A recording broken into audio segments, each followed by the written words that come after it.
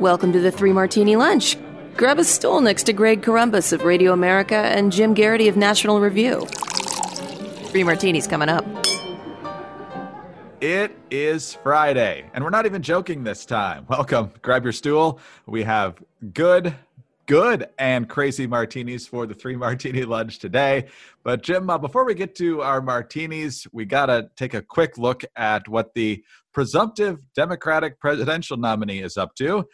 Real quick, he was on with Anderson Cooper and Dr. Sanjay Gupta last night, and he was on there for several minutes. He seemed kind of halting most of the time, even when he was able to get his points across, and then he had another Biden moment. You know, there's during World War II, where Roosevelt came up with a thing that was totally different than he called it the World War II. He had the War Production Board. So, Jim, I'm not sure what the Democratic spin on this is going to be. It seemed like he either had his comments written and he still couldn't spit them out, or maybe he was just looking down to try and remember what he wanted to say in the first place, but took him about 20 seconds to say what he could have said in about 5. So are Democrats getting more worried about Joe Biden at this point during this whole shutdown or less? I think they probably should be. I've never felt so much like Dr. Sanjay Gupta in my life. As you could see, he didn't want to have any particular facial expression reaction to how Biden was struggling to get his words out, but he could not completely succeed. Felt like you're watching, your child ride the bike without training wheels for the first time. You're like, come on, you can do it. Look, we all have moments where we are less than verbally as astute as we'd like to be. We all have moments we get tripped over our words. Greg, you may recall at the beginning of this, when we were talking about how this was going to affect the presidential race, and I said this is going to put it on hiatus for a while. I said, well, also, Biden's 77 years old, and he's probably going to be fine with it. A couple of weeks off. I've got a much less exhaustive schedule, less travel. Probably be good for him. Maybe not. Maybe not. Maybe he's going stir crazy. Maybe being stuck inside is not good for him. Although obviously he's getting out to the yard every now and then, stuff like that. But man, that was not a good moment. Hopefully he's doing okay, but that's not the kind of tone you want to see in a guy who could be the next president of the United States. No. When you say getting out in the yard, it makes me think he's Andy Dufresne or something. But it makes Robert Mueller's public testimony seem like a tour de force of rhetoric and Cicero, yes. Not as good as it could have been. But when the chips were down, we thought he was going to flop all over the place in that one-on-one against Bernie. He didn't, and so who knows what'll happen with the debates. But I know the Trump people are drooling over the possibility of that. So we'll see how it all unfolds. But Jim, our first good martini is that things will actually start to unfold, perhaps slower than some people want, but we actually do now have a plan to re-engage in terms of work, in terms of the economy, and so forth. We got a lot of different layers here. There's 3 phases that the economists and the healthcare experts and the president have all worked out, and you've got to meet certain criteria before you can even begin the phases, like a downward trajectory of flu-like illnesses, downward trajectory of COVID-like cases, downward trajectory of documented cases, getting to the point where hospitals can treat everyone without crisis care. And then you slowly phase back in. You've got, in the first phase, you still got people with masks probably early on, especially with public transit. Got to be careful with the social distancing. Vulnerable folks still need to shelter in place. And then slowly, as you get better and better statistics, you can definitely move into more people going back to work, back to school, and eventually by phase 3, most things are normal. So again, it might not happen as fast as a lot of people want, but I think the fact that there's actually a plan now is encouraging to a lot of people. Yeah, this was by and large what we wanted to see from the federal government. A couple people were complaining about lack of specifics, and it's a fair gripe, but I think one of the things we have to keep in mind for all this is, sound really intellectual here. Was it von Clausewitz? Who was the one who said a plan never survives contact with the enemy? Alternately, we could quote the philosopher Mike Tyson, who said, everybody's got a plan until they get punched in the face. Yes. What we do moving forward from here, we're some things are going to work well, some things are not going to work well, and we're probably going to have to adjust on the fly. You're not going to be able to predict every variable of all this, which is one of the points we keep in mind when we're discussing all those models. This may work better than we expect. It's probably not going to. I think caution is going to have to be a watchword. I think what they're saying about masks is probably going to be a factor in our lives for a very long time. Ideally, you'd have a lot of testing going on. I think most of the countries that, particularly in Asia, that have seen really, good results and managed to keep the infection rates relatively low, although I think it's worth noting they've had a little bit of an up creep in the last couple of weeks, comes from contact tracing. And some of that's, tracking on your phone, but also it's just a matter of being able to figure out who has it quickly, being able to figure out who they've been around, who they've been in contact with, getting those folks to self-quarantine until they can get tested and they can make sure. If we all knew exactly whether we had it the instant we caught it, this would be extremely easy to solve, right? We would just self-isolate everybody who's got it. You'd only go to the hospital if you needed it. We've had a couple other, good news in the form of treatments. We'll talk about in a later martini. The problem is the people who can be walking around and spreading it without knowing it. And that's, the only way you can really function around that is widespread testing. And based on what we're seeing so far, we just, I've heard various arguments about, one of the more interesting theories I've heard floating around is that states actually have a surplus of tests right now.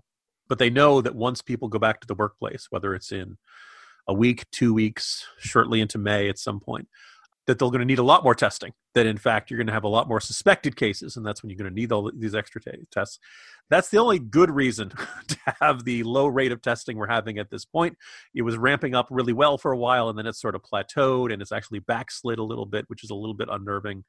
I think what the White House put out yesterday is perfectly fine, and I think that we need to have, patience and understanding as this goes step by step. We need to know the plan's going to have to be adjusted on the fly.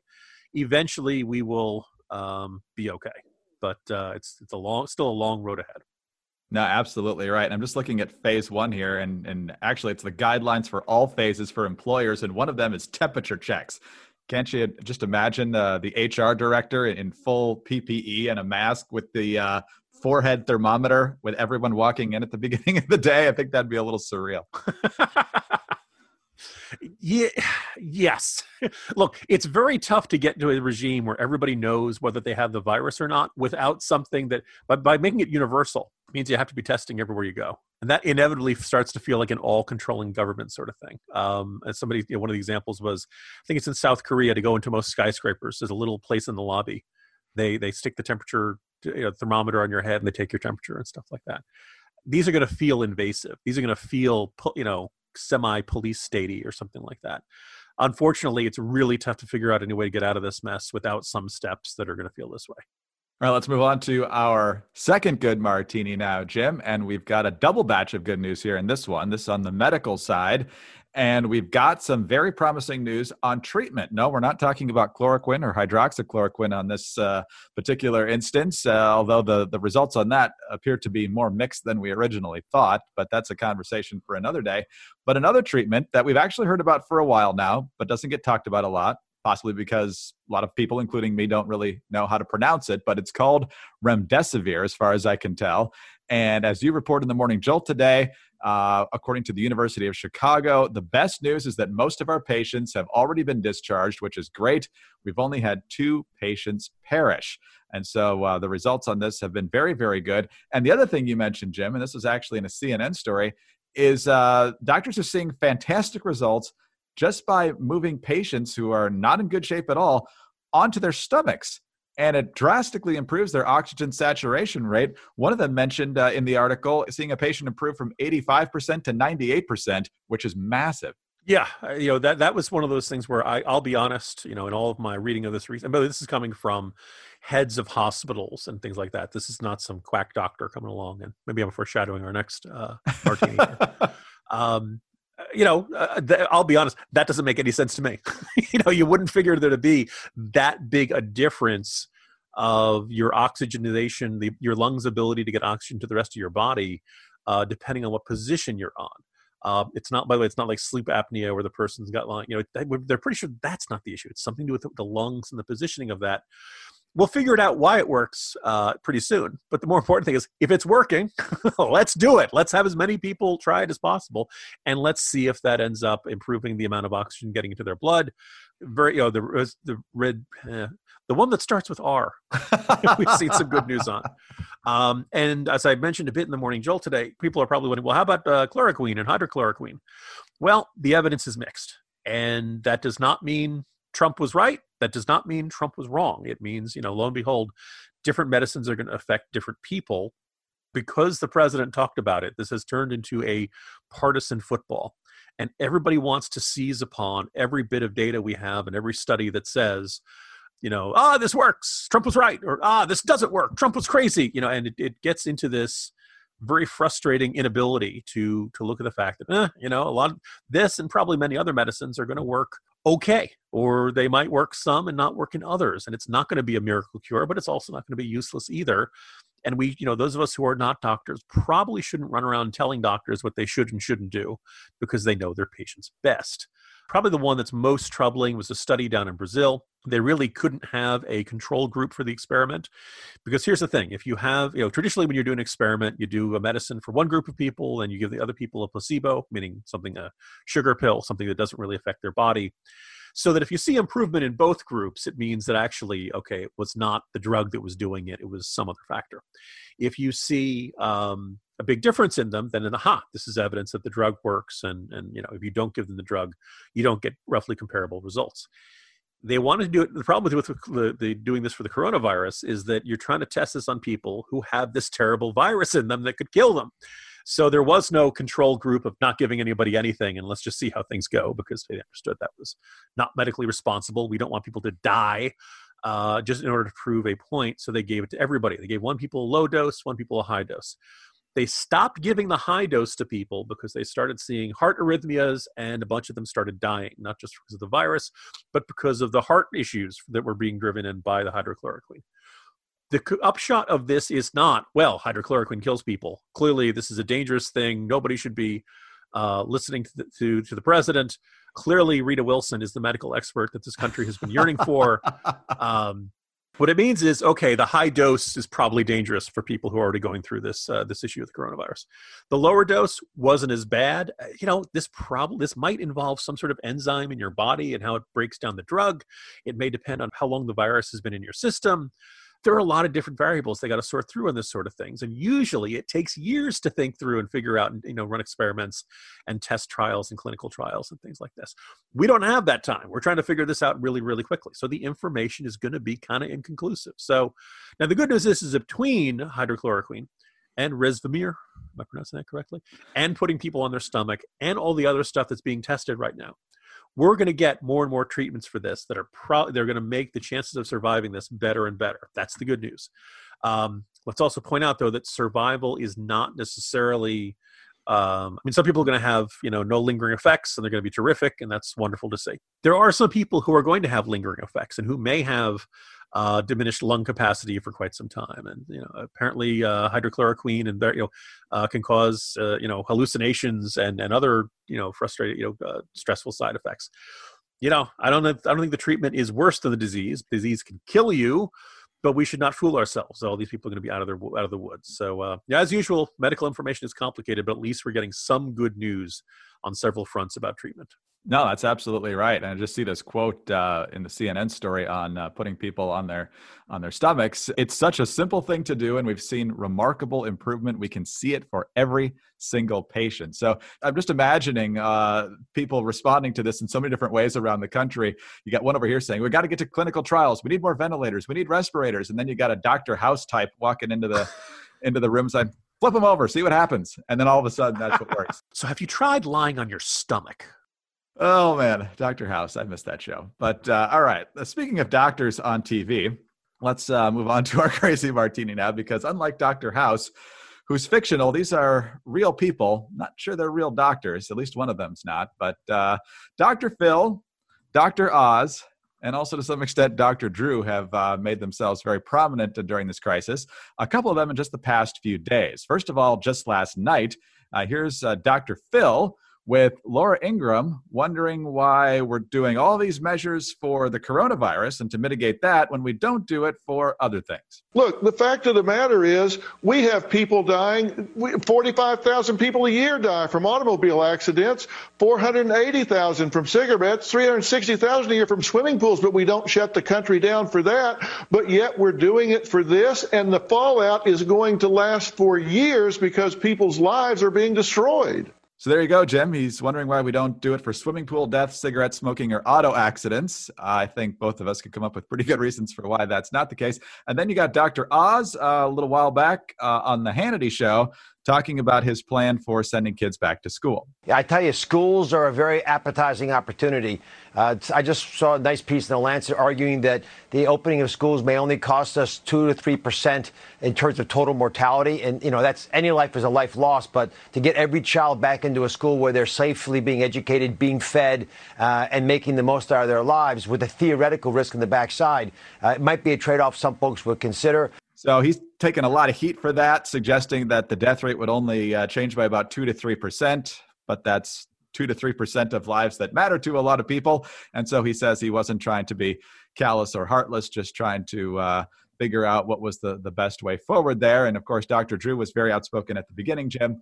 He thought a lot of people were overreacting to this. So what do you make of the TV docs and all this? Well, my first thought is that when Dr. Phil McGraw, who, by the way, is the inspiration for the show Bull. I'll let you read in the significance of that. Michael Weatherby, so he's a psychologist. He's not dealing with issues of the body and all that kind of stuff. But when he says, we can compare this virus to swimming pool deaths or car accident deaths, and he sees how people respond to that. Do you know what I want to ask Dr. Phil, Greg? What? How's that working out for you? The interesting thing is I remember during when the war on terror was more prominent in our lives, people would point out that you were more likely to die falling off a ladder than being killed by a terrorist.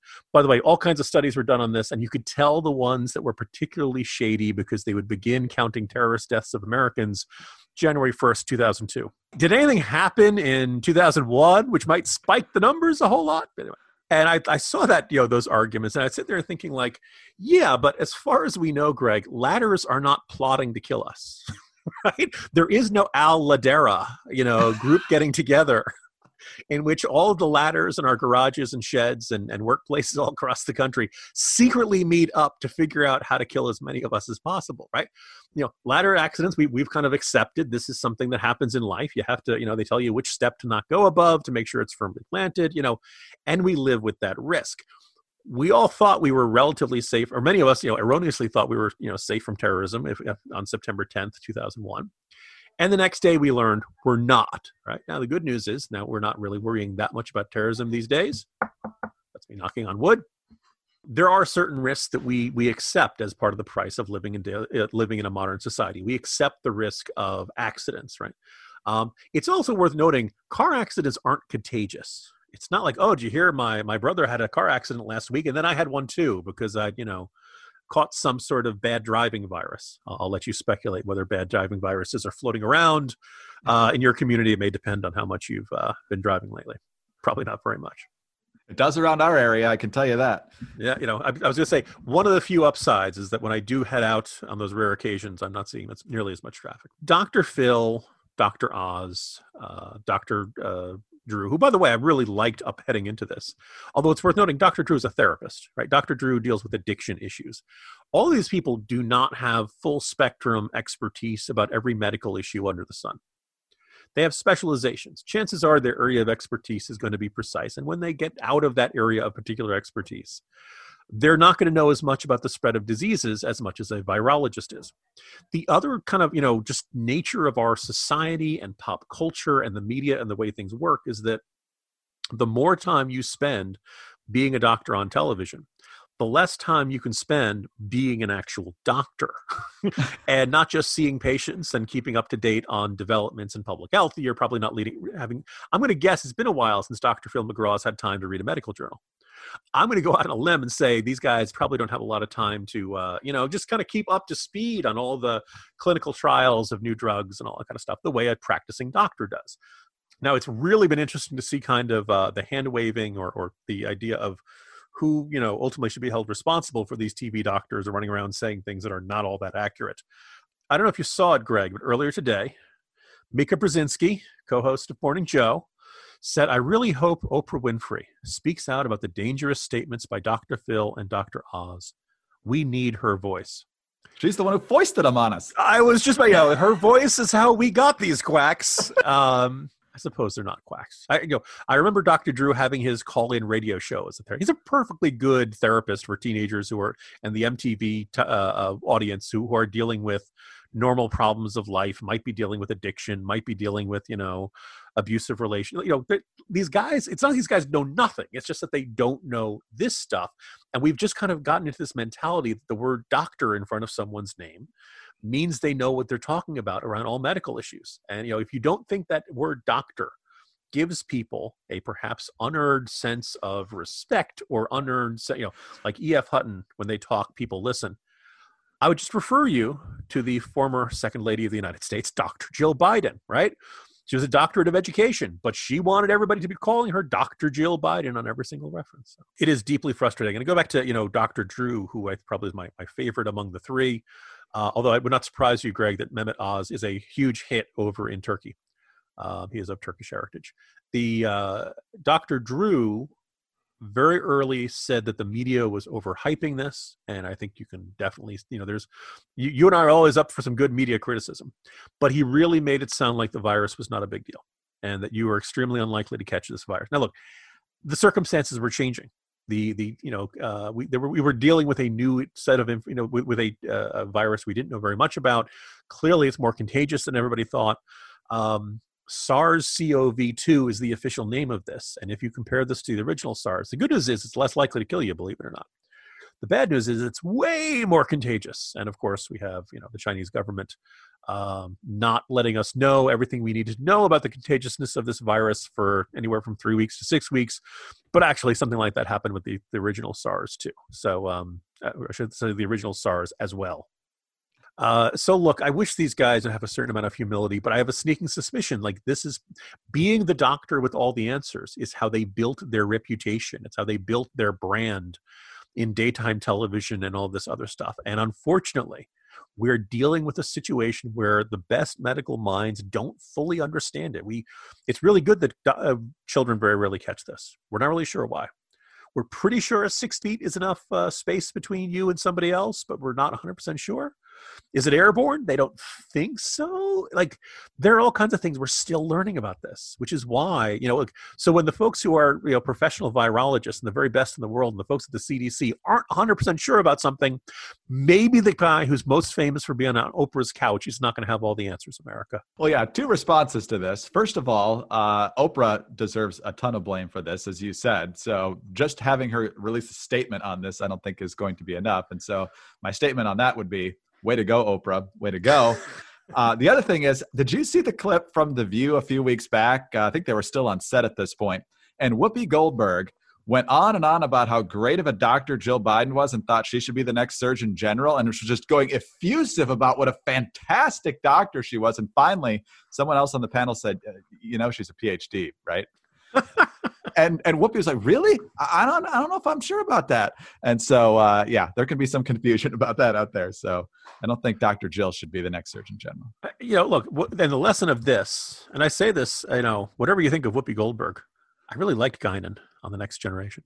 If I ever, went on The View, I might accidentally call her Guinan. That's the kind of person I am. Someone who plays a wise voice on television will not always be a wise voice in real life. And a lot of these people who are on television every single day don't know everything, and they kind of just improv. They just kind of BS their way through it. They're the only thing people should take away from this is don't trust celebrities. Don't trust people just because they're on television every day.